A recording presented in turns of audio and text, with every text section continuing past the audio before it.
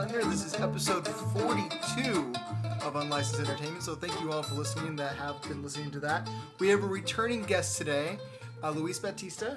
Thank you. Welcome, Luis. What's up, guys? Hello. He was on a few months ago. We basically talked about his music and stuff along those lines. It's a really good podcast episode. I think it was in August if you want to go back and check that out. Well, welcome back. Some things have changed since I've last had you on. We are no longer coworkers. Yes, they have.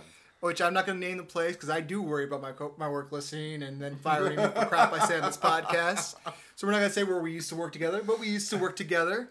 And now you have left to greener pastures. Tell us, where did you go to right now? So now I work at Fender. And for those of you who don't know and have been living under a rock, that is one of the biggest global manufacturers of guitars and guitar amps. And now they sell accessories, I believe. But yeah, it's been great over there, dude. I love the job. Can I ask you, because you are a music aficionado, I don't know if you know this. Are there any famous musicians you know that use Fender or have used it in the past? Oh, well, I mean... I should have prepped you with this. There's, what is it, the girls from Pink Floyd, Jason Momoa, actually, he gets his basses from here. Jimmy Page also has stopped by. No one's heard of Pink Floyd and Jimmy Page. These people know. Come on. No, I'm kidding. That's pretty big deal. Pretty cool. And who else stopped by? John Five. John Five. If you don't know him, I don't. He used to be the guitarist for Marilyn Manson, but now he's a solo artist. And good, because Marilyn Manson's turning out to be a piece of crap. Really? Oh, you haven't heard about this stuff? No. Yeah, I mean, I don't usually cover this stuff this dark on this podcast, but Evan Rachel Wood, who used to be his girlfriend, has come out and talked about how he would physically abuse her, sexually abuse her. Oh my God. Basically hold her prisoner. Stuff like that, and so he's not a good person. I guess it's not that surprising. I've heard other stories in the past, but this is like the more concrete stuff. So he's a piece of crap. So good thing the guitarist is moving on. Yeah, I mean, he moved on a long time ago. He did like a couple albums with him, and then he's been doing his own thing for like past decade or so. Okay. And he's really, really good. He's stupid good. He came and performed live at Fender. Oh, yeah? And he was just shredding away and like just so on point. Like he's on time, he's on beat, and his hands move so fucking fast. Like I don't know. Like it's like he's treating the fucking thing like it's a part of him. Okay. And he's stupid good. So you have people actually come in and live perform at your work? Mm-hmm. That's amazing. We don't have that at my work. Yeah, so since I've been working there, that was the first time they've had like a live performance by a special guest, celebrity musician, show up. Normally they do it like multiple times a year, but because the COVID thing, they stopped doing that for the past 2 years or something like that. But now that everything's seems to be getting better, they had invited them over and they were gracious enough to come perform. That's awesome, man. Yeah. So how did this come about? How did you get the job over there? Because you were just testing stuff in our testing department to put into our clearance room, and suddenly you were on your way out. Which, by the way, so good that you did that, because your department got gutted like a month after you left. Oh yeah, I mean it's kind of something we were already suspecting. Emmanuel, our coworker, my roommate. He was suspecting that for about a year beforehand, and he pretty much called it. He said, I think sometime within this coming year, they're going to start letting people go, and they might just completely dismantle this department. And then it happened. But anyways, glad I did. Glad I left. It was kind of just random chance. I just got tired of working there. Yeah. I wanted to move on to something better. Place wasn't completely terrible, but it wasn't the greatest either. I was getting paid a decent amount for the amount of work I was doing. The work there was pretty fun, but there were some restrictions from like management and like I wouldn't say leads and supervisors, but like the upper management. I think it used to be a great place to work, and then after it got sold like about 3 times, it became a not great place to work. Because the upper management, I like all the supervisors I work with. Yeah. But the people higher up don't care about us. No, absolutely not. It's just a money machine for them, and it became painfully apparent. by the way the company was being run the past, I don't know, couple years. So were you looking for a new job, or did someone hey, Fender's hiring? Why don't you apply for that? I was looking for a job. Okay. So like, what was it? 6 months before I left, I'm like, you know what? I'm gonna start looking for something else. If something shows up, I'll go for it. And if not, like, this isn't too bad of a place to be either. So I mean, I'm not. It's not like I desperately needed to leave because they were treating me super badly or I was heavily underpaid. So I found the job listing on Indeed, applied for it once, and I didn't hear from them for like 6 months. Oh wow. Yeah. So you thought that you applied, didn't happen. Oh well, moving on with your life. Yeah, absolutely. I actually applied twice because I was like, well, maybe they just didn't get it for some reason. 2 months later, I applied again, and I didn't hear anything from them for 4 months after that. And then finally, I got a call like, I think Stop sending us your resume. Yeah, pretty much.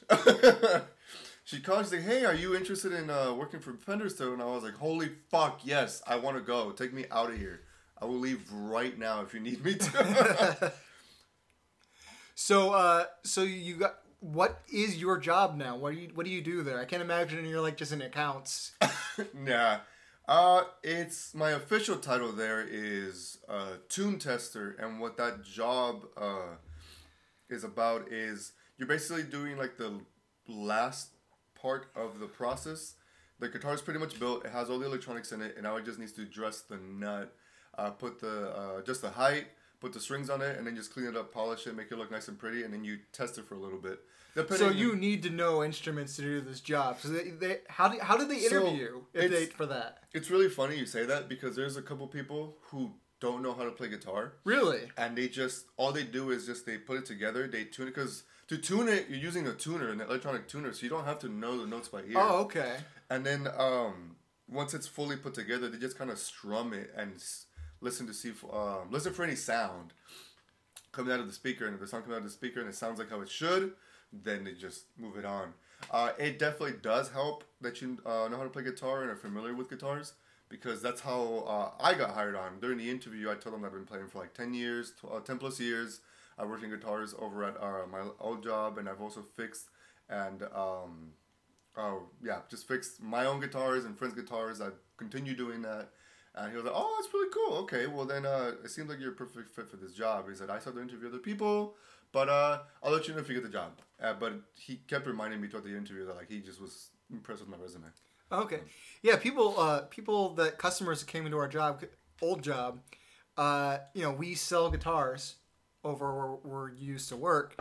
Yeah. The customers knew you from that. We still have customers coming in like, "Hey, do you have that guy that knows guitars?" To help us out here, and I'm like, nobody here knows how to play guitar anymore. That's gone. So I cannot. I was like, I could Google stuff for you, but you're getting it from a layman looking stuff up online. You're not really going to get anything good. That sucks. But yeah, I mean, sucks for them. I mean, I moved on to better things. Oh, yeah. So, and it's all working out well. You like that job now? They're treating you well? It's so good. They're very patient. If you don't know something, they'll teach you on the spot. They have no problems teaching anybody anything and accommodating people who need help with the job. Since everything's very familiar to me, it wasn't too difficult. The only thing was just pacing. The first department I was in, they're Acoustasonic department. They make the brand new guitar that they've come out with, which is acoustic electric. Which normally acoustic electric is literally just an acoustic guitar that you could plug in to a speaker or amp, and it just sends an acoustic signal to the amp.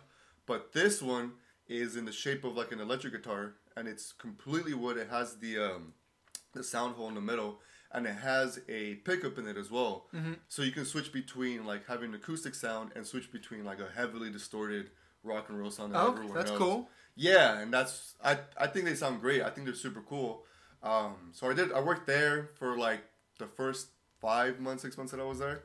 And that was pretty quick pace. Like we were pushing out, as a team, we were pushing out like 70 to 80 guitars a day, which is more than anyone else in that facility. Okay. And I moved into the next department, which I was supposed to be in since the beginning, the Jackson department, and they specialize in making all the heavy metal guitars that metalheads like. And they only do like 12 guitars a day. So that's very different. It's a significant change in pace. It's super slow compared to the other department, and it's like I have work. The past week, it's normally not like this. There have been some like production issues. So like the department before us that buffs and polishes the guitars and sends it to us, as we're final. We test them, play them, whatever, put the electronics in it, and then send them off. Okay. After us. Once they're done with us, that's it. Like they go off to the customer. But the department before us is having issues, so I've been getting work for like half a day, and then the other half I'm just standing around talking to them.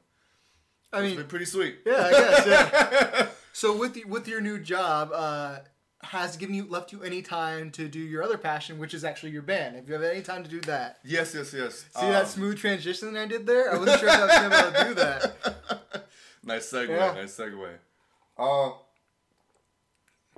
Yeah, so we've been practicing. We've been trying to come up with new music. Still not released yet. We haven't recorded anything, but we're really trying to just refine these songs. We've had a lot of songs in the back burner that we kind of sort of had pretty much done. They're just not fully fleshed out and structured in a way that we would like it, and they probably could have a little more like razzle dazzle in them. But we really want to get them done because we want to get out there and perform. Yeah, now that venues are actually opening up again. Exactly. And there's actually like 3 places that we sent our Spotify music to, and we're just waiting to hear from them. One that I'm really hoping we get into is the Orange County Fair or Pasadena Fair. I forget which one it is, but it's a pretty big festival. There's like they have a bunch of vendors, they have a bunch of food. Lots of people go. When I went, my girlfriend Lulu took me not too long ago. Oh, it was like maybe half a year ago. Oh, excuse me. It's all right. And there's people performing, and I mean, I'm not gonna say they sucked. You could just tell they're amateurs. They were good. Good. But you can tell like this is like they haven't performed that often. They haven't refined their craft. Yeah. They also might just be rusty from COVID. True. Yeah, it could be that as well. And they had a huge crowd. Like there was a bunch of people watching them, and I thought, man, like if they can perform, then we could probably get in here too and perform. Have you performed for like? There's 2 different scenarios I've seen for performers. There's ones where they perform to a crowd that knows them or is there specifically for them, and there's also one where like you're performing at a venue and they don't know who you are and you have to grab their attention. Have you had to do both of those? Absolutely. So we're not a big band by any means. We're not known by anybody other than like our friends and relatives. And normally when we have shows, that's the kind of people we're seeing at our shows is our friends that support us and our family members that come and support us. But there have been shows where we don't know anybody there in the audience. And I think what's worse is when you go perform in a show and they don't give you many details. Like you're going to like a show at a bar or something, and it's just this local band is organizing it, and they need bands to fill in the spots so the bar can have a whole like night full of music. So you go, and it's not until you get there and you listen to everyone perform, and you're like the last one up, like, oh damn, we're the odd one out because everyone here is a punk band, and we're over here doing like, I don't know, like alternative 90s style music, and that's not what the crowd is waiting to hear. That's hard. So yeah. That's we have maybe like 1 or 2 punkish songs, but yeah, that show wasn't. Not saying it was terrible, but you could tell they weren't too amused with us. So, I've had it from a different perspective. I had never done music, but I've done live comedy, and we get to a venue, sometimes we don't know what other things are going to be playing. We play with like bands going on after us, and they're not there for comedy. Or we've done it where like other comedy teams are there, but we have very drastically different styles. Like, frankly, some of those teams sucked. Oh man! Some of the worst comedy I've ever seen. But then like the owner, like the worst one we ever saw was this group called Chameleons of Comedy, which I guess they call themselves that because they hide their comedy very well. But the owner of the bar was like, I used to be in that group, but they didn't think I was funny enough, so they kicked me out because they're still letting them perform there. And they didn't understand the basic rules of improv. Like, they pulled me up from the audience. They didn't know I was on a team, and like my team pushed me up on there. And they put the entire if you pull up an audience member, they're not supposed to do that much. You're supposed to give them like a word or something like that, or an action to do. But the comedy should rest on you, the performer. Exactly. Yes, that's what I would assume as well. They told me to do an interpretive dance, and they were gonna do something with it. They didn't do jack. I was trying to find a way to make funny with an interpretive So they dance. rested the entire performance On on me. you, and they were just gonna feed off And of that. but they didn't even feed off of it. So I was just doing everything. And these are the ones that the owner was like, they're so good. They're so good. No. And like, no, I was like, if they weren't good enough, if she wasn't good enough to be on that group, I want to see her do comedy. But yeah, it's hard when it's not your people there. It's a whole different experience. Yeah, it's kind of rough. We went to another one in Hollywood, Whiskey A Go Go, which Okay, that's a well-known place. yes, I was gonna say if you don't know, lots of big name bands have performed there. Well, we went on like a Wednesday night, and they were just doing this just to make money. So what they did was it was one of those pay to play. I was gonna ask if that was it because I have a friend that did that before. Yeah, and I mean it wasn't that bad. It was like a total of 20 tickets. So, I mean, between the 4 of us or 5 of us, I'd say 4 tickets per person. That's easy. Like, just, you know what? Just buy this ticket for me. You don't have to show up just as long as we don't have to owe the money. And that's what we did. And then we ended up getting, like, paid like $100, which isn't nice. a lot. But, I mean, at least that covers gas. Yeah, exactly. And when you're starting out, that's all you want to do is, like, make enough that they're not paying to do it, if possible. Yeah. And we were, initially, when we got offered that, because they hit us up on Instagram. They hit us up to go. We were like, no, I don't know if we want to do that. As we were discussing it, we had said no because we'd done a previous one at Chain Reaction, and that was just terrible. Like the venue wasn't that great. I mean, actually, the show was awesome.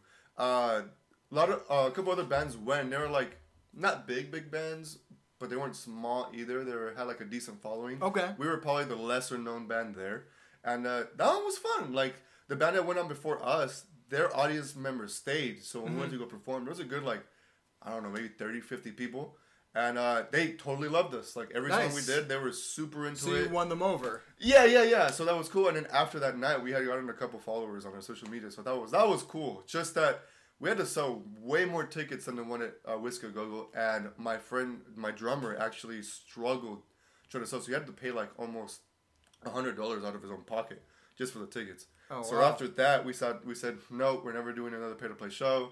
But because it was Whiskey A Go Go and the band that was going to perform there, they had a huge following. Mm-hmm. They had like, I think 4K people on their Facebook, like, I don't know, some 10K on Instagram, and like 100,000 monthly listeners on Spotify. So we figured, if we go, there's going to be a fuck ton of people there to go watch us. We should do it. We didn't really like their music, but we figured, whatever, just do it. Let's do it. No one was there. Really? Yeah. Oh, it sucks. There was no one there. There was just the people we invited, a few people that all the other bands invited, and then that was it. There was like maybe 10 people in the crowd. Well, I think people don't always know that online doesn't always translate into real life. Yeah. Something my comedy group touted a lot of time. I'm gonna out how bullshit it actually was right now. Was there's this thing called where My Fox LA had this thing online where basically they would do like the rankings of the best different things in Orange County. Okay. And so my team won best improv comedy group in Orange County 2 years in a row on My Fox LA. A little bit, but it was mainly like, okay, they don't really keep track of the team. You submit yourself, and then you're going up against the other people there. 3 of the teams are just ones that had repeated and didn't exist anymore. Oh, wow. And then it was just us versus one other team, really. Us versus other group called Improv Schmimprov, who became our... Oh, they still exist. They became our mortal enemies for years because of this. We so much trash talk between these teams. Oh my god. But anyways, it turned into like... I don't think all the votes were for people that actually seen us. It was just a marketing campaign. We're going to every single person that we knew trying to raise up those votes. Okay. And like people that are out of state, and some people are just more friendly. I'll be honest, I didn't generate a lot of people because I am not very outgoing. I talked to my family, and I'm sure they voted for it, and that's about it. All my friends were in the comedy group. So, like, I didn't do that much, but everyone else, they were, like, so competitive and so intent. We did such a good job on marketing ourselves, even though nobody came to our shows, that Schmimprov was like, oh, they have a bot. They were convinced that we were hacking our way into it. Oh, wow. I mean, that's pretty impressive. But it does not mean anything about... I still think our comedy group was a very good comedy group, and there was a peak period where we were selling out 100-seat theater every show. Oh. It Oh, eventually dropped considerably for, I think, poor business management by the guy that was in head of our group. And I told him he was doing it poorly, but he didn't listen to me. This, yes. But there was a peak around 2012, 2011, where we were fucking awesome. And then we stayed a little longer than that. Oh, man. That reminds me of when we were competing. So my friend told me about it. He was not running the show, but helping run or produce the show. I don't know what the hell his position was. But it was a show on PBS. I think I told us about this in the last podcast. That's all right. People don't remember everything. I repeat myself a lot. Okay. Well, long story short, we were doing this, in order to get on it, it was a popularity contest with like 5 other bands or something like that, and we had a huge lead, and all it was just, anyone could vote once a day. Mm-hmm. And we had like 350 votes, and the second place had like 90 votes, and we still had like a month to go before the show actually declared the winner. Mm-hmm. So we're like, oh yeah, we're gonna go on, we're gonna get on this, we're gonna perform, we're gonna get famous and shit. And COVID happened, so then that went out the window. But that one sounds a little bit more legit than just us bugging people to vote over and over and never seen us. I suppose. I mean, I was bugging people. We were all bugging our friends and stuff to go do it, and it was honestly very very nice to see the support, because we didn't have a huge following at the time. It was, like I said, just our friends supporting us and following us.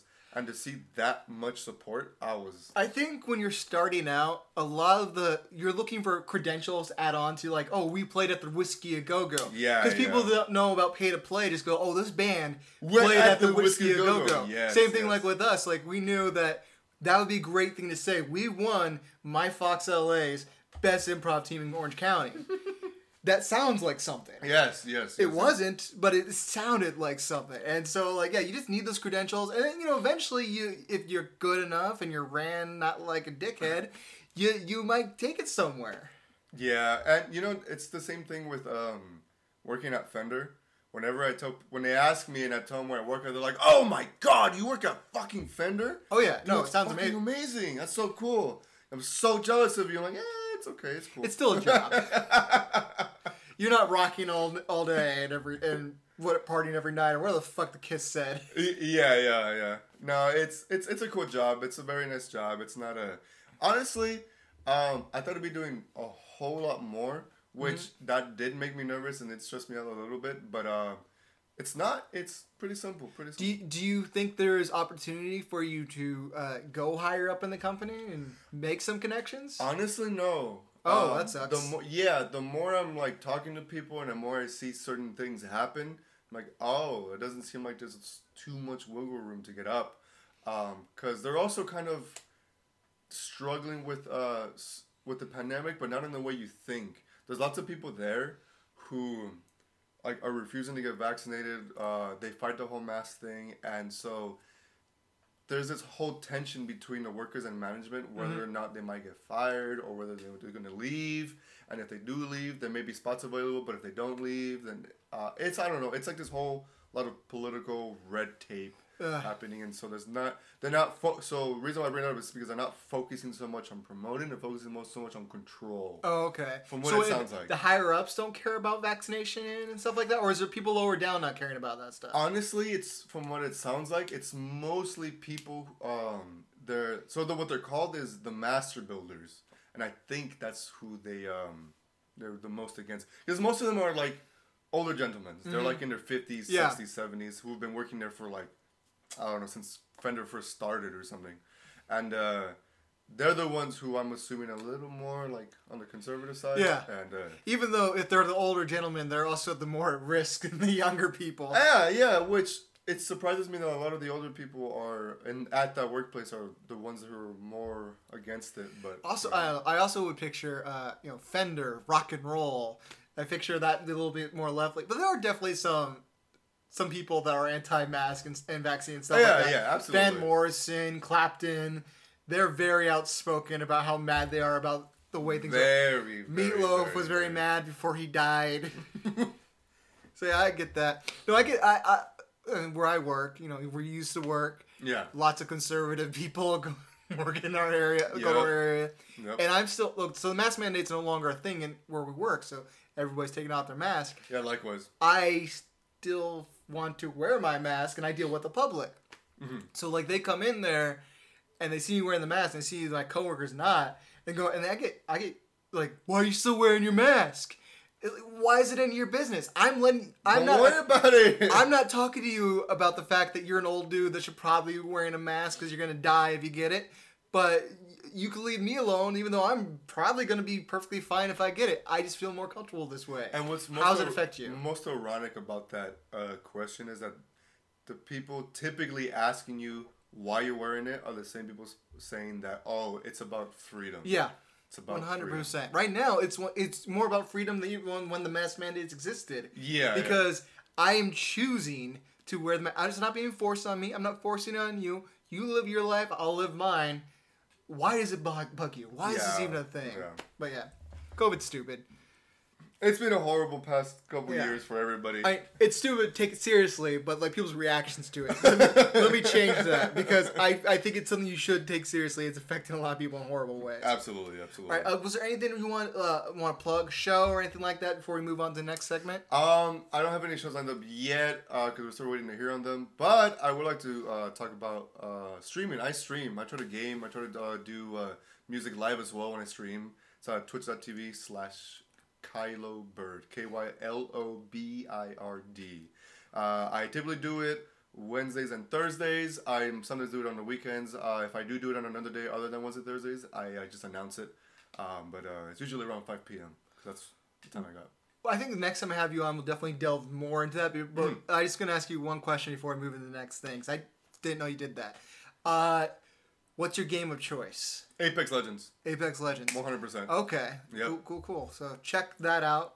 Thank you for sharing that. All right. So next thing we're going to do is a segment I keep getting made fun of because I don't have a name for it. If you have a suggestion for the name of the segment we always do at this time, please send it to me at unlicenssedpod on Twitter or go to Unlicensed Entertainment on Facebook. But send me your suggestions. I'm happy to hear them. Right now, it's my thoughts on entertainment. And it's basically where I talk about things that I had watched recently. Not a review. This is more like observations I made about all of cinema or TV in general based on something I've watched recently. Yeah, little tidbits, little opinions, little thoughts. So I've mentioned this a few times on the show, but I have a thing where if I start something, I have to finish it, even if I go through like bad things. So like I started watching all the animated Disney movies in order from when they came out to present. And so I am now up to Moana. So I'm almost done.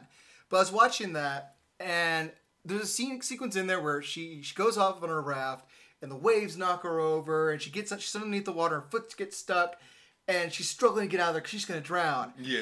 And then she looks around, and she sees a stone that's big enough to grab and break the thing that's holding her and get out from there.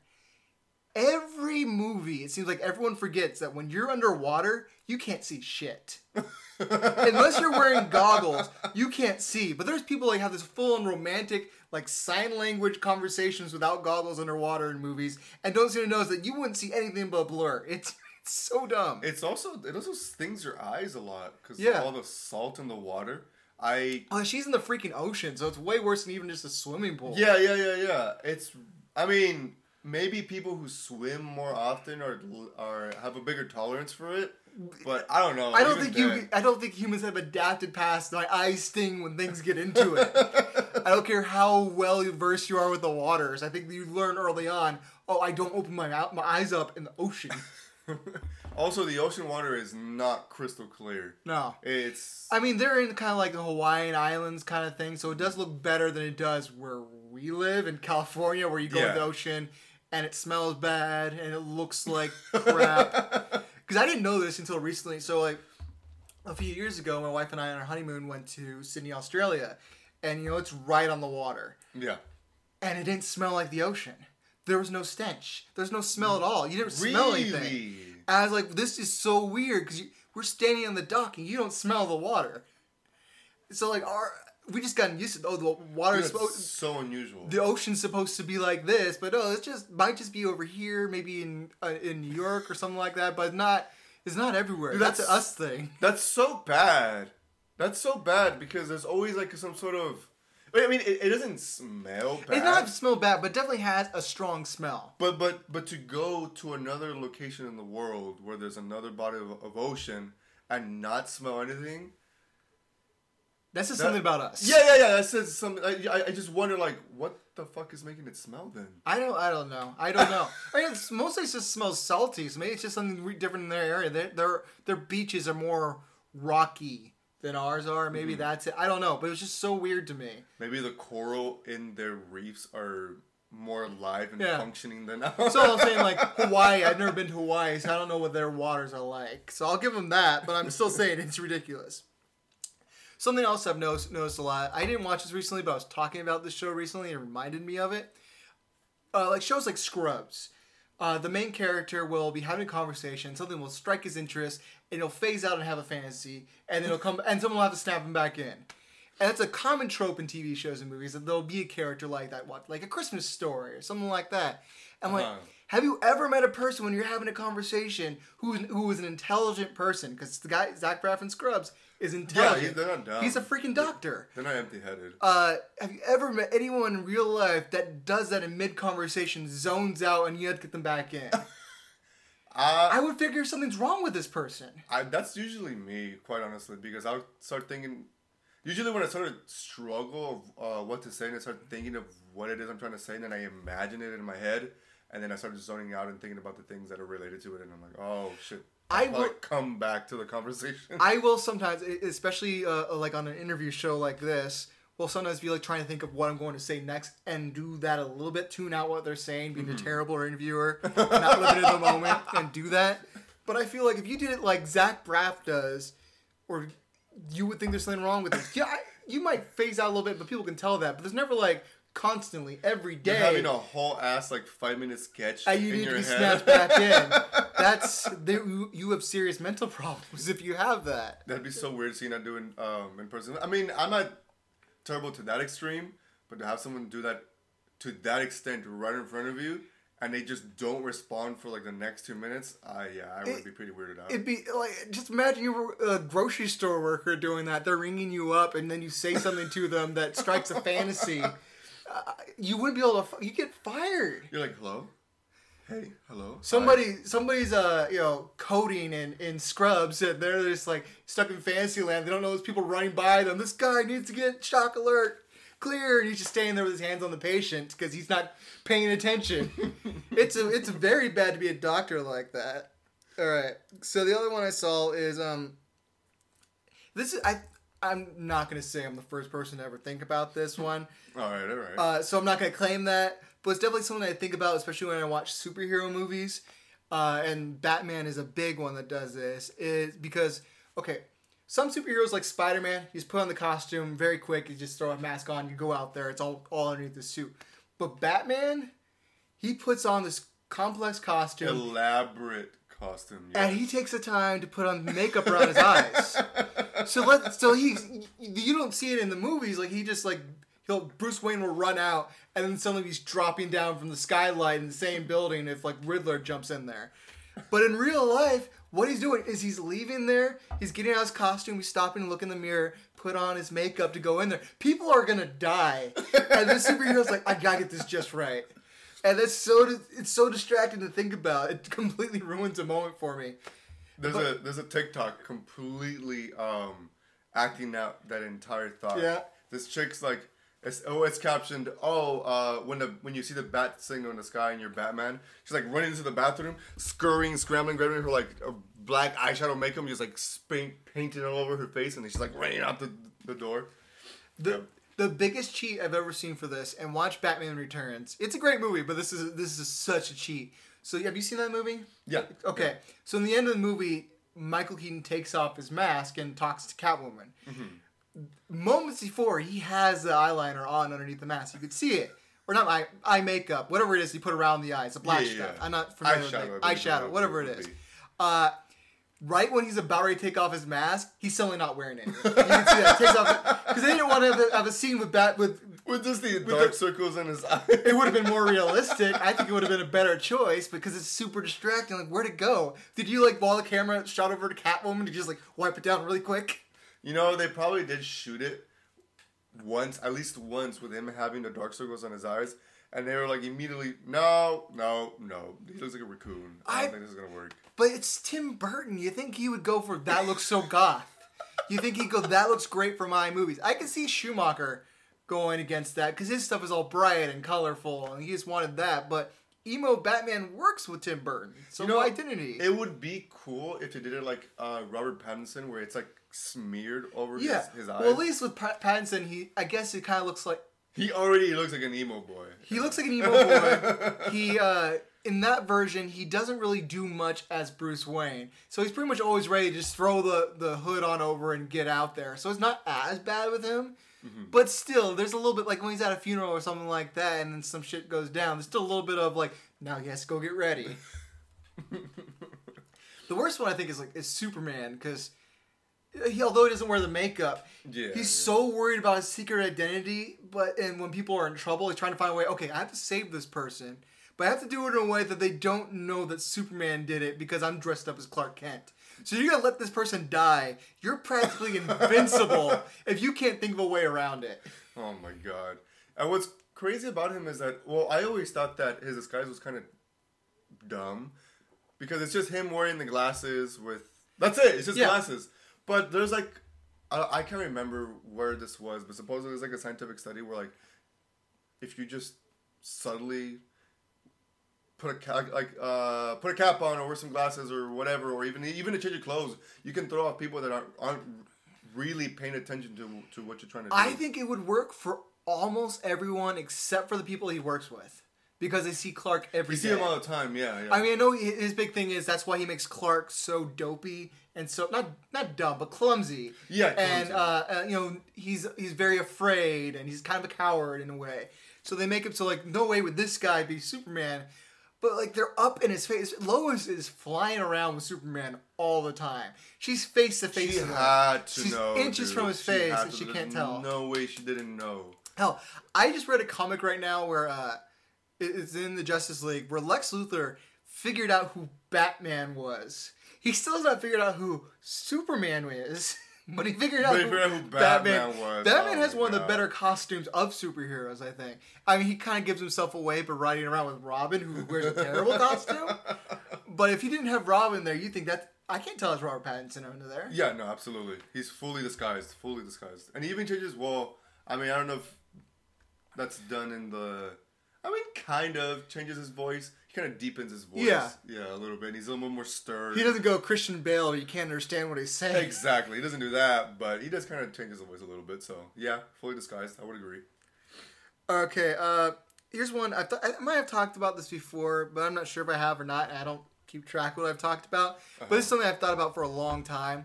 Is that superhero movies, or lots of movies in general, but like I'll say lean more towards superhero movies, don't have the epic theme song anymore.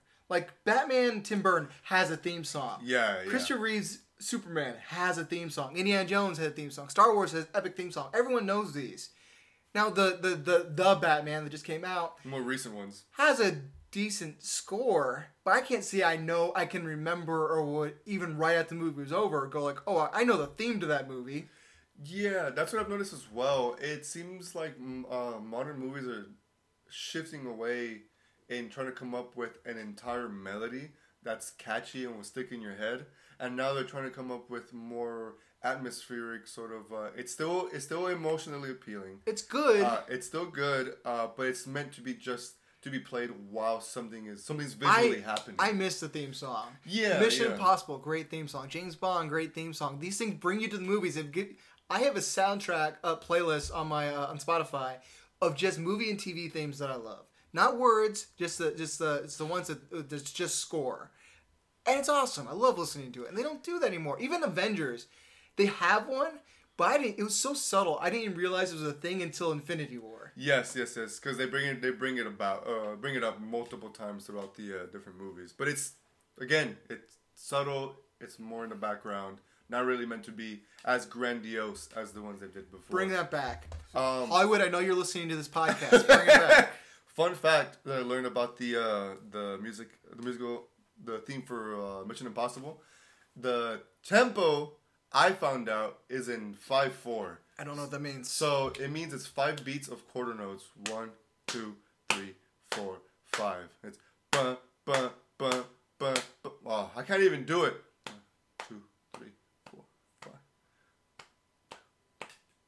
Dun dun dun dun dun dun dun dun dun dun dun dun dun dun dun dun dun dun. It's hard to do at the same time. I'm screwing it up right now. Yeah. But I learned that, and I had never knew about the tempo of it, and it always struck me as a little odd when I tried humming it. And I just recently watched the video like a week ago talking about how cool the composer's name was, came up with the music for it, and came up with the not came up with it, but decided to go with that tempo with it.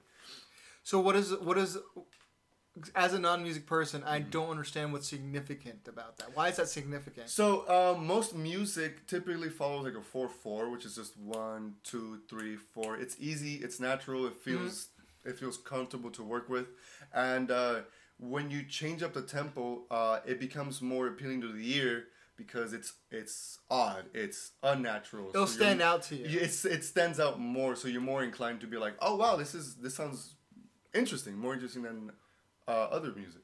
That theme song, and it's an old theme song because that Mission Impossible is based on a TV show from the 60s. And it was the same theme song then as it is now. They may have punched it up a little bit. Yeah. But it's the same basic theme song. Same basic thing, yeah. And it's so good. Back then, they made some good theme songs. Like, I've never seen an episode of Hawaii Five-0, but that theme song, that's an awesome theme song. It's a banger. It's so good. I love it. So freaking good. That's on my theme song list. Never seen an episode. Don't know any of the characters' names.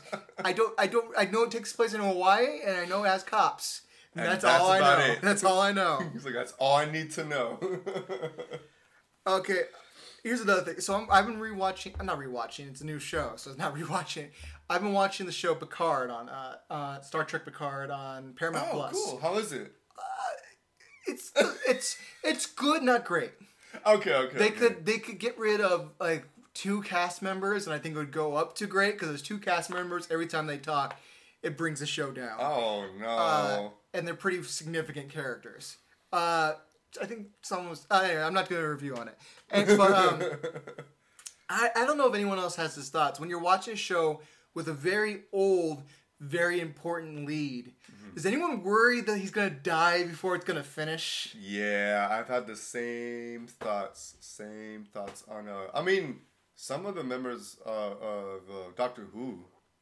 Well, at least Doctor Who, if the doctor dies, I mean that's literally they just write it and say, "Oh." That's practically why they did it in the first place. So that's right, huh? So if you go back to 1960s with William Hartnell, he's playing the Doctor, and this is back when they had. You think they don't have budget now? They had no budget then, and basically you would have about 1 take per scene, so you could see flubs and stuff like that. And he started getting sick, and his mind wasn't as sharp as it used to be. And so he would start flubbing lines more and more and more because he just wasn't as there anymore. Yeah. And so they had to figure out that the show was the most popular thing on the BBC at the time. So they came up with the gimmick of, he changed his appearance. And then they just wrote that in there like mid-4th season and just continued the show like that. And that was the best part of, or the best thing a writer could have come up with for a show. Yeah, who would have ever thought that, he's an alien, we don't know. They didn't have Gallifrey back then. They didn't have the term Time Lord. He was just an old dude. You didn't know if he was an alien or a human or anything like that. Very little was explained about him. He's an old guy flying around in a ship with his granddaughter. And then they just threw that in there and changed up history. And now the show's still going on. It started the day after JFK got shot. Is when the first episode premiered. It's been going on that long. It's still on TV. I knew it was long, but I didn't know it was that long. God damn. So yeah, that was one of the most brilliant things ever. It's just because, the old guy... But they can't do that with Picard. And the show's title character is going to... They can only do it with Doctor Who. No one else can do that. Yeah.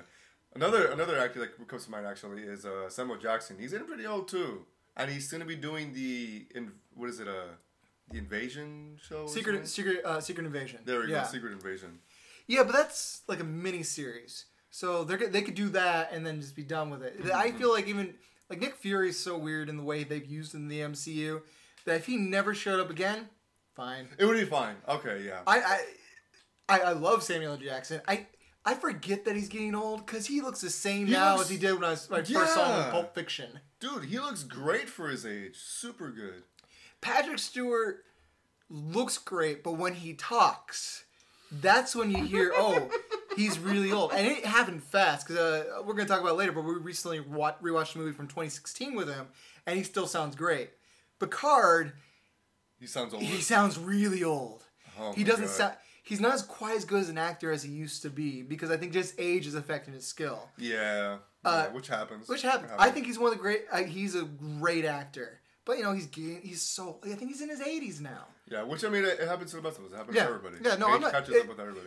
I admire his work ethic, that he's still working this long. And if anyone is worried about this, they have already filmed the third and final season. Even though the second season's going, they've already filmed the third and final season. Oh, so he's not going to die. But when they announced it, I was just like, this is a good idea, but no cliffhangers. It should be like self-contained episodes. And it was a little bit cliffhangery. It's like, what are you guys doing to me? What if he dies? Yeah. Let's see. Oh, here's another thing that I realized when I was watching Picard.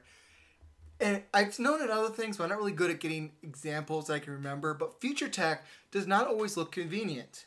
So, like in Picard, the ship that they ride around in, it's not like a full-on Federation ship. It's like a personal ship one guy owns. Oh, okay.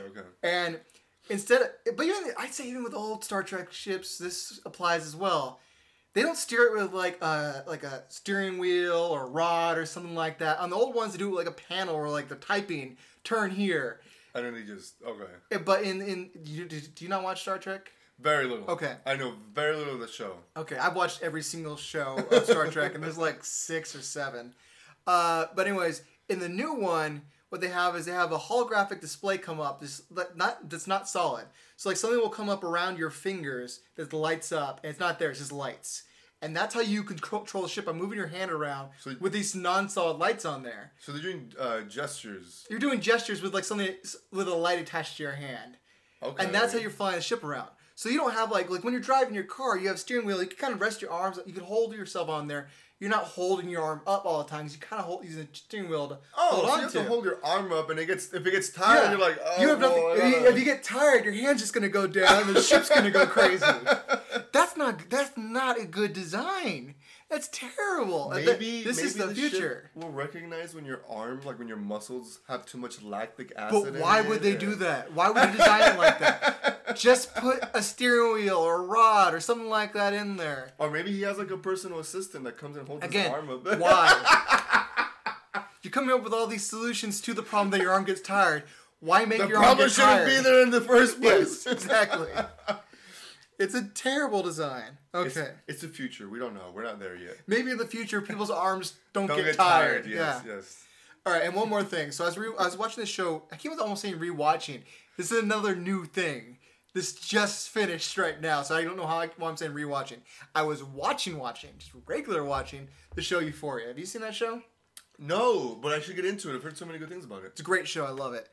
It's fucked up as hell, and you need to have a high tolerance for fucked upness. But it's a great show. Oh, I'm good. But season 2, one of the main characters is basically writing a play about her own life, and the finale is basically showing, using flashbacks of the characters, backed up by showing scenes from the play of people playing the characters. It's really well done.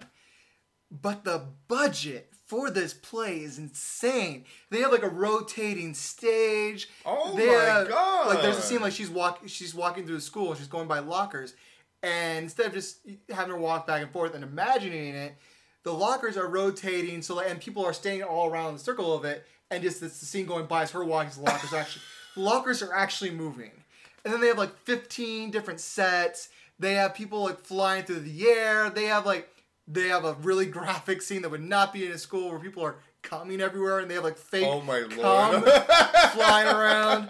And it's just like, okay, I know from personal experience, I also in high school wrote, directed, I didn't write, and starred in my own play. My budget was, we have some chairs, we have some desks, and we have imagination. I didn't get... And maybe we're getting lunch from the director. I was the director. No, we got nothing. And I guess my play fucking sold out. My play was popular, besides the fucking ending, which my co-writer fucked that up and argued that to be in there. Wow. Terrible ending. Lame. People have put Did that. they hate you? Was that why? No, he was my friend at the time, not anymore. But anyways,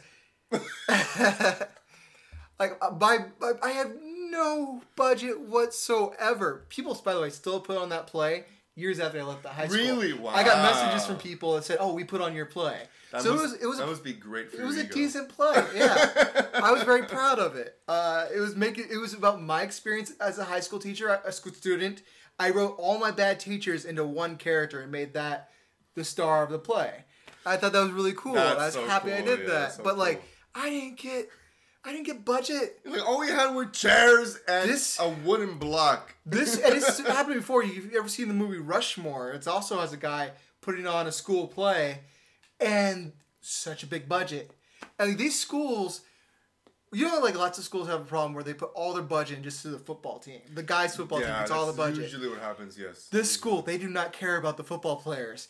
All the budget goes Went to the drama department. Yep. We have the best drama department in the state. Even in Tick Tick Boom, when he's writing his play and he finally gets funded to do the show, even then they're just using chairs. Yeah, because that's based on a real guy. Yeah. So they showed what it's actually like. That you don't get the budget for this stuff if you're not a big person. Rotating stage. He doesn't get like tripwires to fly people around. Which I mean, that he didn't need that. Yeah. But he still didn't get the money for it. So If he wanted to. in high school, I was also cast in the lead. I'd say one of the lead. I'm gonna say the lead. It's an ensemble, but I'm gonna say my character was the lead. Okay. Play called Noises Off, and in that play, it's a play about putting on a play.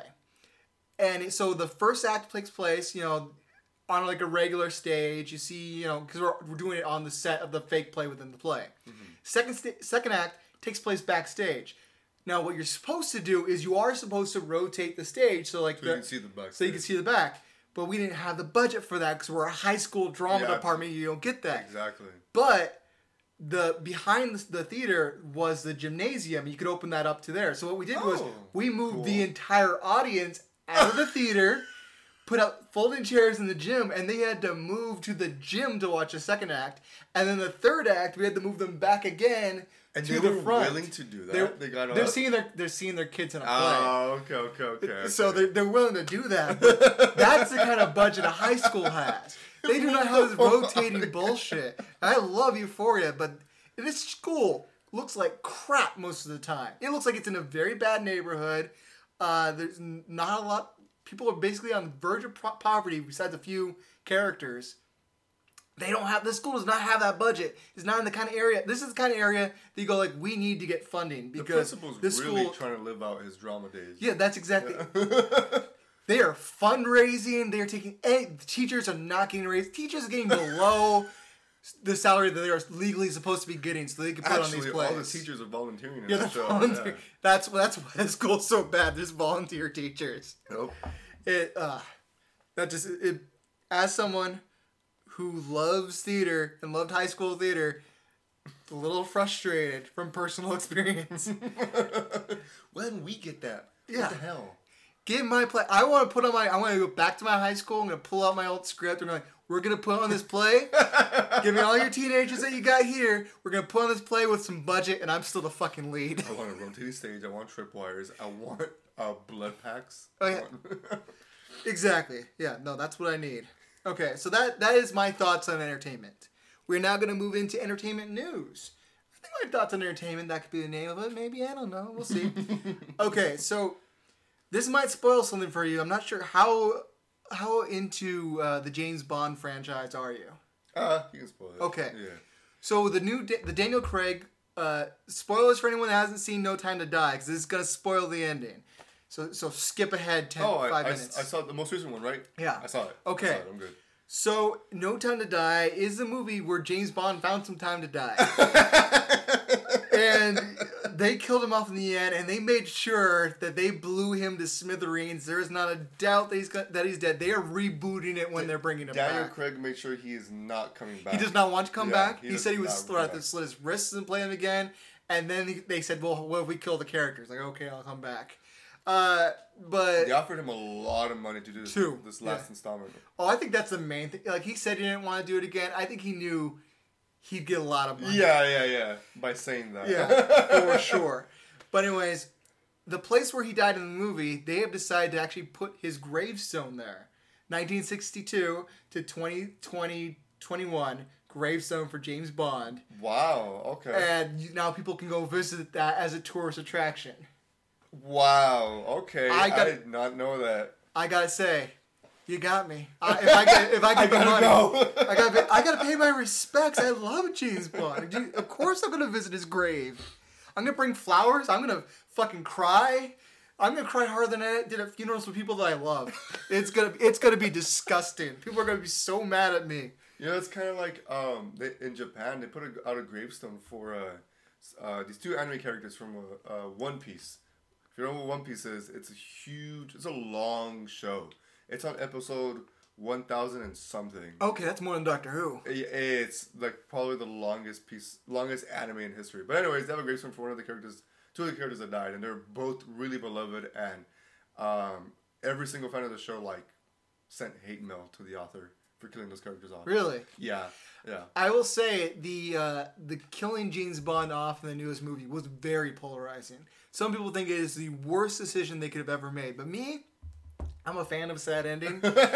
And my dream for years has been I want to live long enough to see the point where they eventually kill him off. Because I feel like that's always how the franchise should have ended. It's not going to end, unfortunately. Yeah, but I think they should have ended it there. It was beautiful. And that's what I always wanted to see. I was actually kind of worried because I was like, I want to live that long. There's a part of me that goes like, did I jinx myself?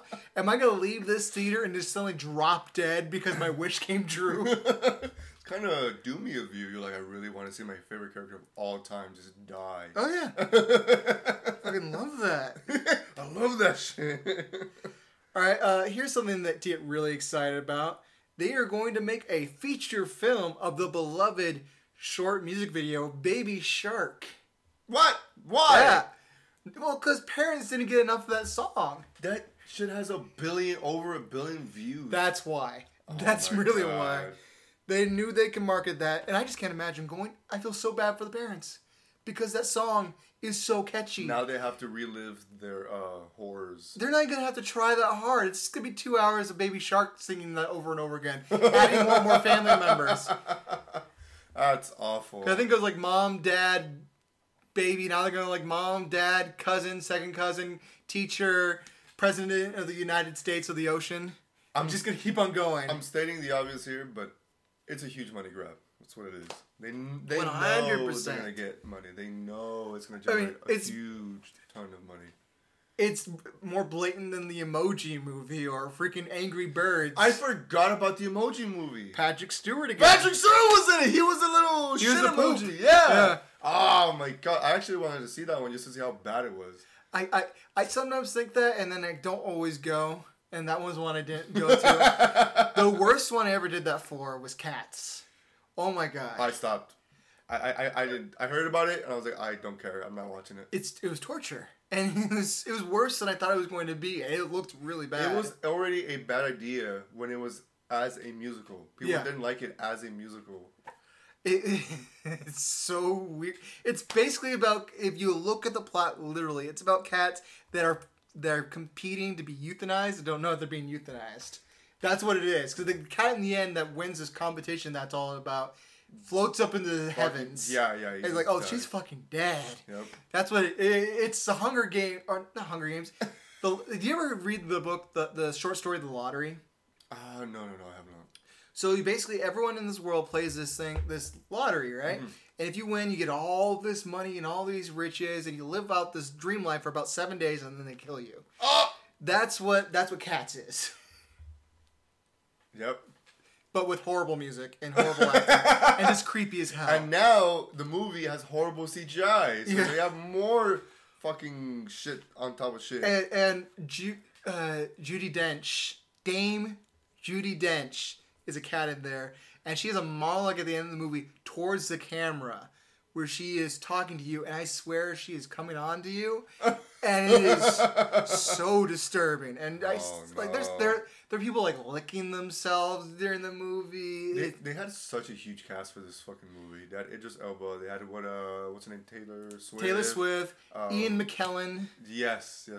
James Corden. I like musicals, and I hated that so much. So do I. Same here. Okay. Let's see. Oh, let's go back to James Bond. I should have done this following the James Bond story. So they are making a James Bond reality show. So basically, MGM. I should have also done this story earlier. I'm going to combine these stories. MGM has been bought out by Amazon. So Amazon now owns MGM and all their properties, including James Bond. Huge buy. So they are now doing what they can do with the James Bond franchise, which is go out with it. So the first one is a game show where you can win £1 million. They take you, but the concept sounds weird to me because I don't understand the point of it. It says they take you to exotic locations that are from the James Bond movies. You have to survive. No, and then they give you trivia questions about those places. That's what they described it as. Sounds not as fun. Sounds like a waste of time. Yeah. Why can't I don't know. just take me to a studio and have me answer trivia questions? Like, why are you going to take me to Scaramanga's base in Thailand and then just ask me questions? I would have thought they would have done something a little more physical where they replicate certain like scenes from the movies and you have to like traverse an obstacle course and that sounds more fun. And maybe maybe now, it just got announced today. Maybe they're going to tweak it and maybe they should have waited before it came out to actually tell us about it. But yeah, that it sounds like they just need to revamp the whole thing, not just tweak it. Yeah. Hopefully they come up with something better. That being said, I don't usually watch reality TV or game shows. I don't care if it's James Bond. I do want a James Bond universe series. I think if we followed other 00s... Oh, that'd be so cool. It'd be so cool. And then you wouldn't have people going like, well, why don't we have a female James Bond? Because people think it's sexist. James Bond isn't a female. He is like, his whole character is based on male fantasy. Yeah. So I think it's a bad idea. And change him to Jane Bond. That's not James Bond. You just said Jane Bond. James Bond can be another race. That's fine. I don't care about that. But for that one thing, I'm going to be sexist and say it has to be a man. But I have no problem with expanding this universe. And like people throwing in Gillian Anderson as someone that they think should play James Bond because she's British and a badass woman. Which is pretty cool. Make her a badass spy. Awesome. I'm thrilled with that idea. And just do more with that universe. I would love to see a Q Branch show and just maybe make that comedic, the sitcom of the Bond universe, be like working in Q Labs. I think that'd be fun. There's so much you can do. There's so much potential. You don't just need James Bond. There is a universe to play off of. Speaking of reality shows, have you seen the one on Netflix called Is It Cake? Okay. I've seen the trailer, and my friends and I were talking about this last night. How is that a show? It's super ridiculous. So, explain it to the audience who doesn't know what Is It Cake is. So, if you're familiar with the meme, the trend that happened a couple of years ago, it's where they make cake look as realistic as possible. Like they give you an object, like a bowling ball. Yeah, a shoe, bowling ball, bag, and then, so the contestants first have to guess whether or not something is cake or not, and then if they get it right, they get to pick one of the 5 things that are on there, and they have to replicate that cake, and then the other contestants pick the stuff that's left over, and they bring in judges. The judges have to judge what the contestants made and try to figure out if it's cake or if it's an object. Each contestant gets paired up with some decoys to throw off the judges, and if they win, they get to now also judge again to see which bag of cash is cake and which bag of cash is actually cash, and they collect money like that. It's so stupid. Yeah, it's really dumb. I've already watched like 5 episodes. So you enjoy it. I just can't imagine sitting down and watching a show about fake cake. Yeah, because it's so dumb. It's so dumb to go through it, and it feels very forced too. Also, you talked about this was a trend years ago. Oh yeah. No one's talking about this thing anymore. Nope. No one's talking about it. We're gonna finally capitalize on the thing everybody forgot about. The thing that makes the show worse is that they try to make you think it's funnier than it actually is. Mm-hmm. Well, the host is a guy from SNL. Oh, I didn't know. I didn't know that. Well, whenever anybody cracks a joke, it's usually him. They cut to every single person laughing and like zoom in on their face to make it seem like it's really, really funny show. When the joke maybe garners a chuckle at best, but that guy is also never funny on SNL. I'm not one of the people that is a hater on SNL. I think they always have good skits. You just can't watch it a full show. You watch it on YouTube. Watch the good stuff on YouTube and leave the full show alone. But that guy, he's not a funny guy. I don't know how. He's one of those people like, how did he get on SNL? Yeah, I mean, and now he's a host. It's okay. It's like, if you want to just kill some time while you're eating or cooking or whatever, listen to it in the background, glance at it every once in a while. That's the show right there. See, I've heard a lot of people say that about certain things. Like, this isn't a show you pay attention to. This is like a background show, like you just said. Yeah. I love, like, the reason I think I'm so obsessed with TV is that when I was younger, I wanted to be an actor. And so I like watching people. It's not when I was younger. I still want to be an actor. I just gave up on my dream.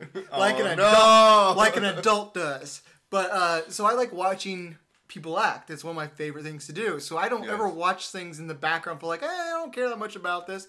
I want to watch people act. So I don't really watch reality TV or game shows because there's nobody acting. Yeah, no, there's really nothing of substance happening. Even like a stupid comedy, like The Office was brilliant acting, even though it was a comedy. I can go for something like that. I could rewatch that rather than watch people decide if something's cake or not. It's a dumb show. Like what you like. That's all I can say. Like what you like. All right.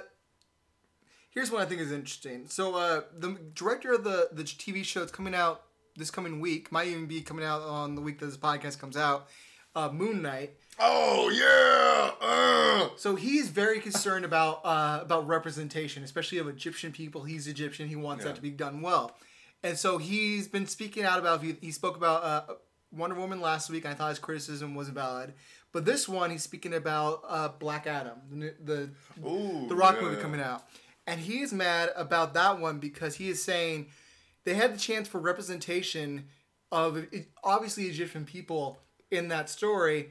Instead, they chose to make a fictionalized place and have it take place there as his origin story. Yeah. And he's mad about that.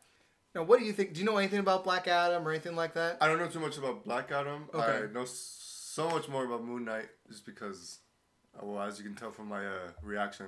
But I know that the character is supposed to be Egyptian, like you said, and that he's also, it seems like they changed him up a little bit. They're calling him an anti-hero when he's mostly a villain. Yes. If I'm not mistaken. Yeah, but I think I don't know. We'll see what happens with that. I've read some comics where he has been on the side of the heroes. Okay. He's not mainly, but he has every once in a while. If the heroes are more right than the villains, he's teamed up. Okay. But here's my thoughts. If this was in the Marvel Universe, I would think it's fucked up because the Marvel Universe tends to stick... Like, most of the heroes live in Metropolis or San Francisco or some real place. Yeah, relocation on Earth. But DC has Gotham City, has Metropolis, has Star City, has all their heroes live in fictional places. So I feel like you can't get mad that he doesn't take place in Egypt when that's just a thing of DC. Their world is not our world. It's more fictionalized than the Marvel Universe. They've been consistent with that. I see what you're saying. So I while I agree that representation is very important, and he's right, a lot of time when we depict Egypt, we show it very backwards. Like, it looks like a backwards place. Everyone's living hundreds of years in the past versus the main characters, when really they're not that far off from us. They live in big cities. They have their technology. They are not like they are on TV. I 100% get that. I think his gripe in this particular case is wrong. Is it misplaced? Yeah, misplaced. Probably from not being as familiar with the DC universe and the Marvel universe. Because Marvel, again, takes place in mostly our world. Besides Latveria and Adeline for like the Inhumans and Doctor Doom. Yeah. I can't think of another place that doesn't actually exist on Earth. Like, most of the movies taking place, like Avengers 1, New York, Avengers 2, Sokovia. Yeah, pretty much in the Marvel universe, why does anybody live in New York? They have 20, 30 different superheroes living there, and they all are super busy because there's so much crime. Don't live in New York. It's a rough place to be, man. Everyone has PTSD at that point. You think, yeah. Yep. Another superhero that just been announced is, and it's going to be made, again, the same guy, the Moon Knight writer is attached to this as well. They don't. I don't know if it's a movie or a TV show yet. They haven't announced that, but Nova is officially coming to MCU. Do you know anything about Nova? Yes. Well, I don't know too much about him. I just know he was more affiliated with the Guardians of the Galaxy. He's kind of like the Marvel's Green Lantern Corps. Oh, okay. Like because there's the Nova Corps, which is again not getting that far away from that, and they're basically space police. I know more about this version is going to be the original Nova. I know that there's guy, I think his name's Sam Alexander. He's a young Nova, and he's on Champions and stuff like that. So he's like a teenage superhero that basically took his dad's helmet and became a hero with that. I know that one, and I love that one. So I'm not that familiar with the Green Lantern ripoff Nova Corps. But, I mean, this guy must be doing good stuff. If he's written, even though Moon Knight hasn't come out, they are that confident in him. Let's give you another project. That's exactly what I thought, too. I can't wait for Moon Knight. Marvel must have seen the higher-ups, must have seen what he's done with the show Moon Knight. I was like, damn, we love it. Here, just take this over. It seems like they're going to be expanding a lot on the whole Nova Corps thing because they also casted, not too long ago, Adam Warlock. And aren't they, like... do they do stuff together, or... So, I'm not super familiar with Adam Warlock. And like I said, I'm not even super familiar with that version of Nova. Okay. I've only seen Adam Warlock in the Infinity Gauntlet trilogy. Yeah. So that's all I know him from. And so I'm kind of surprised we're already past the Infinity Gauntlet, and now we're bringing him in. They're bringing him up, yeah. Because that's his origin is in those. So I don't know anything about that. But we'll see. I mean, I think he's kind of involved with James Gunn. James Gunn isn't very big on staying canon to the comic books. This is not a complaint. I think he's brilliant. Yeah, he's done a good job. But he takes characters that aren't, like, no one really cares that much about Adam Warlock. No one cared about Guardians of the Galaxy. Blows him up. So he takes Peacemaker again. I didn't care about Peacemaker. I didn't care about Suicide Squad. But he takes these characters no one cares about, takes his own unique spin on them, and does whatever he wants. So I don't care if it's not going to be like comic books, Warlock. 1 for 1, as long as it's good. Yeah, as long as he has a unique take, and I'm sure he will. Let's see. Okay, here's a good one. Pixar is going to re-add... there's been a lot of people upset with Disney because they have not been really well with LGBTQ representation. Even if they had it, it's been kind of token in the background. It's not really been a thing. The movie Lightyear, it's coming out soon, had a scene that they basically nixed. They took out of the mix because, it was too much. It was a gay... They thought it was too spicy. It was a man-on-man kiss. And they're like, no, we can't have that. Well, think of the children.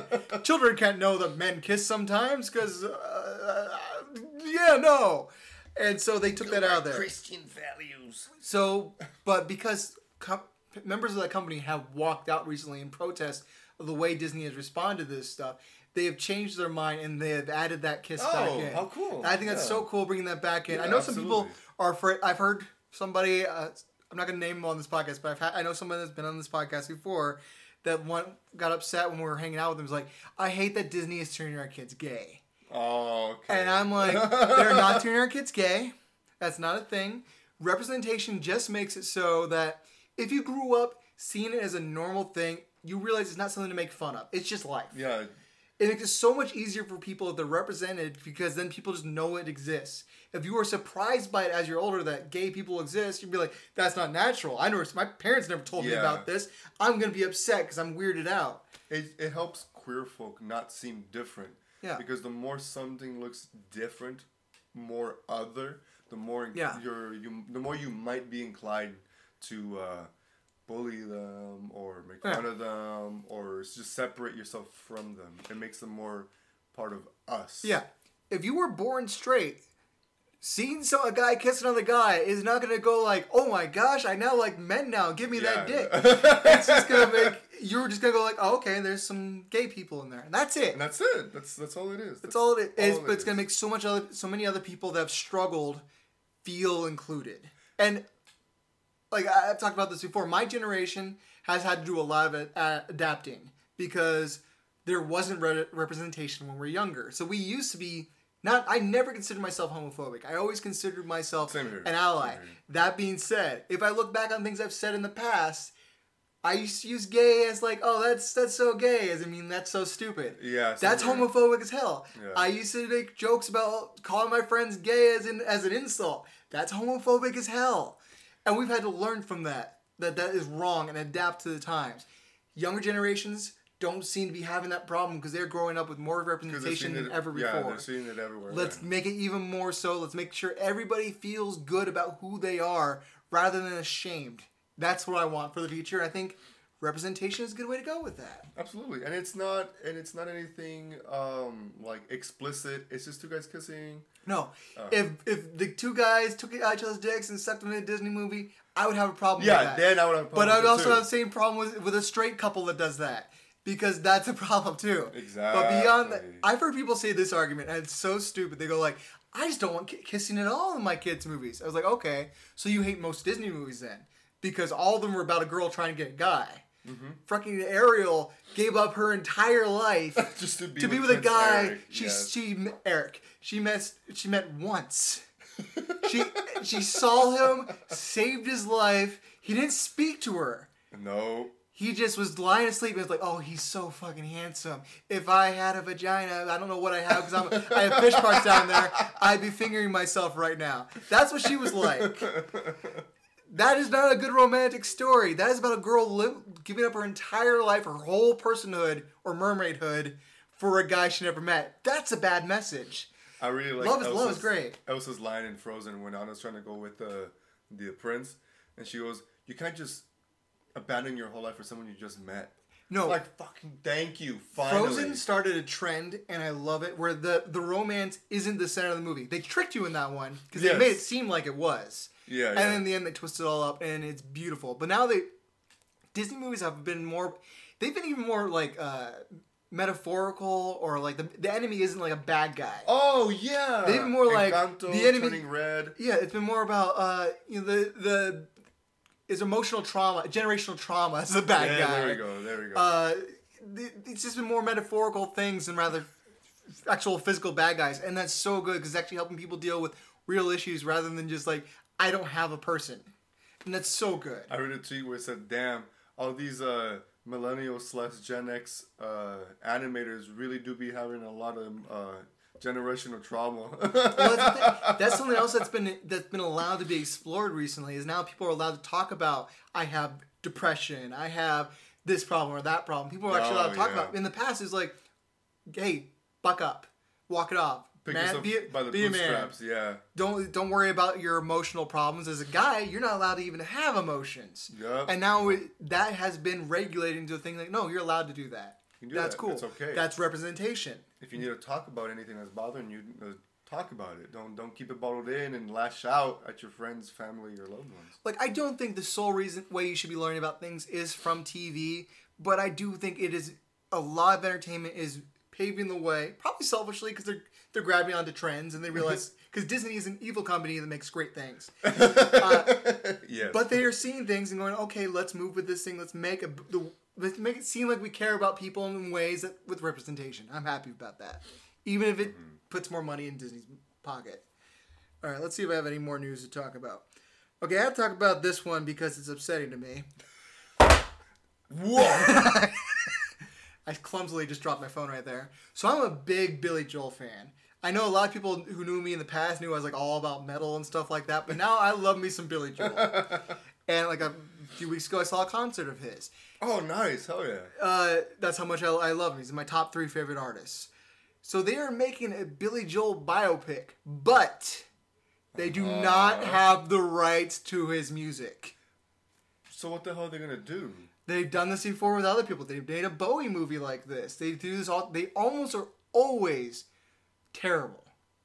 Because you can't make a movie about these famous musicians and make fake songs. They're like, because make fake songs that this person made for this movie because you don't have the rights to it. It's terrible because there's a story behind these songs being made. Seeing Bohemian or Rhapsody or the Elton John movie, Rocket Man, yeah, it's not going to work. It wouldn't be the same. It doesn't mean anything. If you don't have the music, it doesn't mean anything. So don't make it. I would love a Billy Joel biopic. Show me when he was on a Disney movie and singing as the Dodger and Oliver and Company. I want to see that. I want to see him. One of my favorite YouTube videos of all time is look up Billy Joel Freak Out. So I think he's playing in Russia, and they're lighting the audience. He's getting very mad because every time, because the audience is getting rowdy, So they light the audience, but when they light the audience kind of like calms down a little bit. So it's frustrating him because he wants his audience excited and jumping around and stuff like that. So he starts screaming like, "Stop lighting the audience! Let me do my show for Christ's sake!" And he gets so mad, he takes his piano and he flips it. Oh, holy shit! By the way, as he's doing this, even when he's screaming, he is still singing on key. Like he'll say, "Stop lighting the audience! It's just a fantasy," and he's going back and forth between this on key. Breaks his piano, starts taking his microphone and just bashing the stand into the floor. Still, I pick up his microphone, singing on key. It's from like 1989 or something like that. It's so good. Look that up. It's one of the best videos on YouTube. That's fucking hilarious. He was so fucking frustrated that didn't stop him. No. His dedication. He still rocks. I want that in a movie. It's not gonna work if he's not singing the songs. I know that video. I know what song he's singing. You can't fool me. I know everything. All right, let's just do one more. No, actually two more stories. Because I want to end on a bad one, so I'm going to do a fun one first. Have you seen the TV series Harley Quinn on HBO Max? Oh, no, but I keep neglecting watching it. I hear so many good things about it. It's another show that it's stupid smart. Like, you wouldn't expect it to actually... It deals with emotional abuse, because Harley Quinn is an abused person. Yes, and it's about her finding 100%. Her own personhood after she and Joker break up. Everyone that romanticizes Joker's and Harley Quinn's relationship is out of their goddamn mind. It's abusive. It's 100%. And they go into that, while also being incredibly crass and funny. But one of my favorite... A breakout character who I had never heard of before the show, but now I'm noticing a lot in comics as well, because I'm going through Batman, and this is a Batman villain. Kite Man. Hell yeah. Who? Kite Man. Who? So Kite Man is this character, and he started back. He's an old villain, so back in the day, it was very cheesy, and like he robs people with like he flies around on a kite, and that's his superpower. I figured, okay. And so his catchphrase, "Kite Man, hell yeah." But they made him a joke recently, and it's a lot of fun. But on Harley Quinn, he dates Poison Ivy. Oh, wow. And everyone's like, "Why are you dating Kite Man? He's so cheesy. He's such a terrible person. He's such a terrible villain." He's like, "No, he's charming." And he's so funny on that show. He steals the show away. No way. And so... I need to watch this. He's so popular that they have given him his own spinoff. Really? Kite Man is getting his own show on HBO Max. That's so fucking cool. He has the power of kite. He's so good. So yeah, definitely check that out. That's a good one. Now here's another one. I want to know what your opinion is on this because this is controversial. Okay. Oh man, did I do this one last week? So I don't always delete all my stories that I save, and then I go like the next week, I've already saved other stories. Like, did I delete this one or not? So I might be covering this again, but we'll get a different perspective than last week. Hell yeah, sounds good to me.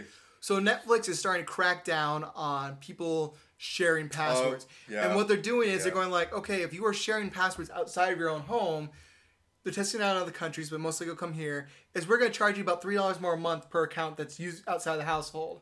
So you can still you could still share your password, and you're not paying for a full Netflix account. You're only paying $3 for that, but you're going to be paying for it. What do you think of that? I think it's greedy on their behalf. They're already making so much money. It's just another way for them to make money, more money. But okay, so I'm gonna argue big business here. Okay, It's gonna sound fucked up. It's their product. Mm-hmm. They do not owe you those accounts that they're sending it out to. They can do whatever. The same thing with like people get mad when Disneyland raises the prices. The demand's still there. So if people stop going to Disneyland, they'd have to lower the prices again. Oh yeah. But as long as the prices keep on going up and people keep on paying to go there, why would they not raise the prices? Yeah. So the same thing here. If they think they can milk more money off of this thing, you do not own that stuff. If they found a way around you getting that free Netflix account to your friends, they can do that. It's their business. Sure, it's greedy, but they are a business. Their whole point of them, while they might make great shows and TV and movies and everything like that, they're a business first and foremost. So they want to get the most they can from their product. I also don't share my Netflix with anybody because I feel like if I'm paying for it, why would I give you my account? I don't want to pay for you to use Netflix. I'm paying for me to use it. Get your own account. Yeah, so maybe I'm a little bit more selfish. I have my account, and then my family uses shares my account. So they're the only people, at least that I know of, that at least I don't think anybody else is watching it or using it. They're the only ones that use it. So I mean, $3 bucks isn't that bad, and I completely understand that it's their product.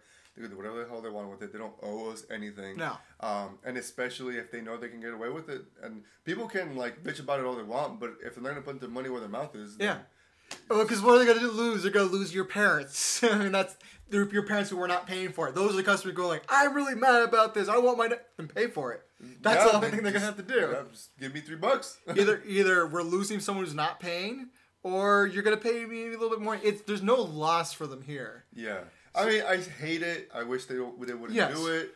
But, I mean...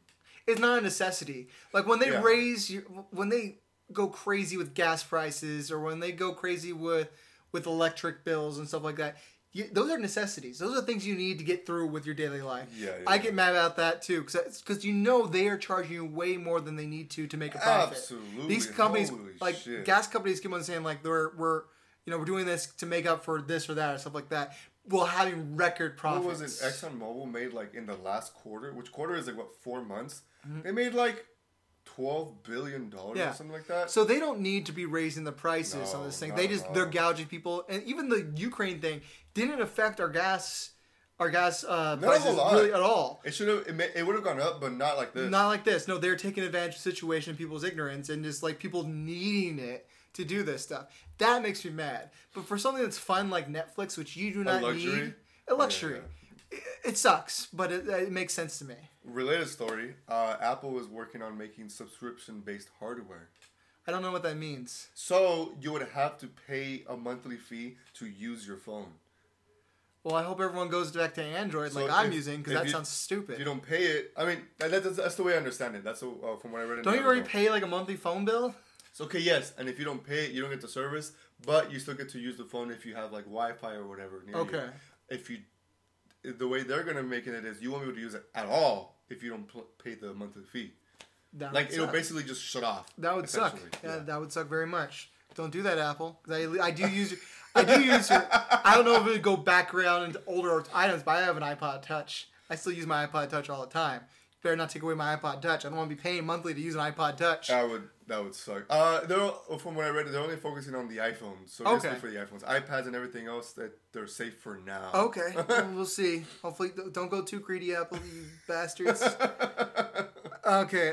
So that's all the entertainment news we have. So I wanted to finish this podcast off. By the way, I was worried I didn't have enough material for this week. Oh, we got a lot. Most episodes go about an hour, so we're doing fine. We're doing great. So I had the idea. I wonder if okay.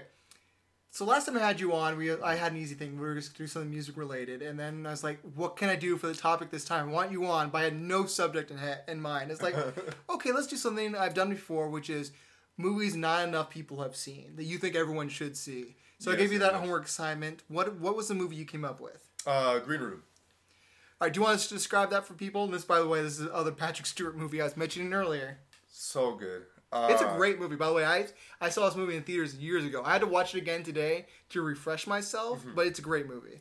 Basically, it's about a punk rock band. They go perform at a bar, I think it is, and it just so happens to be owned by Nazis. And they decide to perform Nazi Punks Fuck Off, to which way they get really pissed, and from what happens a little bit after that, but they end up getting stuck in the, the... Green Room. Basically Green Room that they own, that the leader of the Nazi... So I just watched this morning, so I think I'm a little bit more fresh. Yes. So basically, they're about ready to leave. They perform their set. They're about ready to go, and then the girl played Maybe from Arrested Development. It's like, oh, I left my phone in the green room. Can you go get it, downtown Yelchin? There we go. And he goes in there, and there's a lady stabbed to death in there. And then they hold the owners of the club hold them in there, and they're trying to figure out what they're going to do. And it is it raises your anxiety as much as you can. Like, it's very suspenseful, and it's gory, too. It's gory. Patrick Stewart plays a Nazi brilliantly, and it has Star Trek versus Star Trek, because it has Picard versus Chekhov from the new Star Trek movies. Yep. It's great. It's one of those movies where, so I had saw it in theaters years ago, but I didn't remember how it ended, and the movie feels so hopeless. I couldn't remember if they made it through or not. Yeah, the whole entire time you're on the edge of your seat. Who would have thought that a movie that has the characters in just one single location for the majority of the movie would have you just biting your nails the entire time. What's also great about that movie is lots of horror movies, and this is kind of a horror movie, maybe more suspense. Yeah. But lots of these kind of movies have characters make decisions, and we're like, why would you do that? Every decision these guys make to try to survive is a well thought out decision. You never are mad at them for what they do. They are in hopeless situations, trying to make the best choice possible to survive. They all know it is highly likely that they are going to die. Yeah, and sometimes they, well, I don't want to spoil it too much, but one of them does make a mistake and it gets them injured. But even that mistake you're talking about, it doesn't feel like it's they weigh their options. They talk it out before they do it, and it's like there's no good option there. We have to do this, and we have to try. We have to try it out. So yeah, it's so good. The performances are amazing. It's one of the last things Anton Yelchin did before he tragically died way too young. Which is so. I mean, I kind of hate saying this, but it's kind of fitting the way he died because he's done a lot of movies where he does like kind of oddball movies, which they're good, but they don't get a lot of traction. And the whole premise of the movies are a little weird. He what was it like the car? He got ran over by his own car. Yeah, like it was parked. He didn't put the parking brake on. There we go. It rolled forward while he was in front of it. He got pinned and he died. Yeah, like so random, so weird. Yeah, it's super sad though. Yeah, absolutely. And they're making a new Star Trek 4 with that cast, Pine and everybody like that. And I think he was in the first 3. Mm-hmm. I don't think he died until after Beyond. And it's so sad. Like everyone's talking about, it's gonna be hard to go back without him. And I thought he was great. He didn't look at all like the Chekhov from the original series, but he nailed the performance. He did a great job at that, and I'm so sad that he died so young. He had a lot of potential. He made great movies. I really thought that it was one of those actors where I think he would have done a lot of great things. I mean, he already did a lot of good things before, but I think he would have become more well known. I think he was just starting to get his career. He was on the up track. I don't know a lot of people who have seen Green Room, but the people who have are passionate about that movie. It's a really well done movie. Fucking good, man. If you haven't seen it, highly recommend it. Very well done movie. Okay, so I was trying to find another movie that I also thought about this. I wanted to do this movie called Me, Earl, and the Dying Girl, but unfortunately, it's not streaming anywhere. But if you can find it, please watch that movie. Very quickly, it's about this guy who's forced by his mom to spend time with this girl who's dying. And they kind of this great friendship form. It's really funny and very moving and well done. And he basically makes a movie for her. Great movie. Check it out. If you can find it, Me, Earl, and the Dying Girl. Because it's not streaming anywhere unless you want to pay for it, I chose a different movie. This movie's called Sing Street. And this one was inspired by your choice because yours was about a band. Maybe not very much about the music, but this one is also about a band. It takes place in the 80s. And this guy sees this beautiful girl, and he's in middle school. He sees this beautiful girl to him that he immediately falls in love with the first time he sees her. And he's like, finds out she's a model. So he's like, oh, I'm going to tell her I'm in a band so that she can be in my music videos. And that's how I'm going to get her number and get her in this. He doesn't have a band. Never played in a band before. Pretty smooth. But after he gets her number to do this, he has to put together a band. And they start making his music. And at first it starts off as very shallow, just like, I want this girl. Let me do this band for her. But it turns into finding out who you are as a person. Finding your identity. Rebelling against a corrupt system, because this school is run by this very horrible it's a religious school, and they treat their students like crap. And even like there's a bully in the movie who has an arc where you're like, oh, this guy's so fucking horrible, and then you grow to learn more about him, and you realize, oh, he has a backstory, and they redeem him in the end. They flesh out his character. Oh, that's so cool! I love when shows do that. What I really love is that this movie had great music in it. It's so weird. It's so crazy to me that you can be a great writer. And it's original music? It's original music. Holy shit. And you can also make original music in the movie and make it work. Because it's something that it bugs me a lot of time. Like, I'm a big fan. I'm going to reference an old TV show. There's a show called Quantum Leap that I'm a big fan of. And basically each episode he leaps into someone else's life in the past as to fix something that once went wrong. That's the whole premise. Pretty cool. It's a time travel show. So in this one episode, he leaps into a stand-up comic. Everyone sees him as a stand-up comic. That's what it works. Everyone sees him as the person he leaps into. Oh, okay.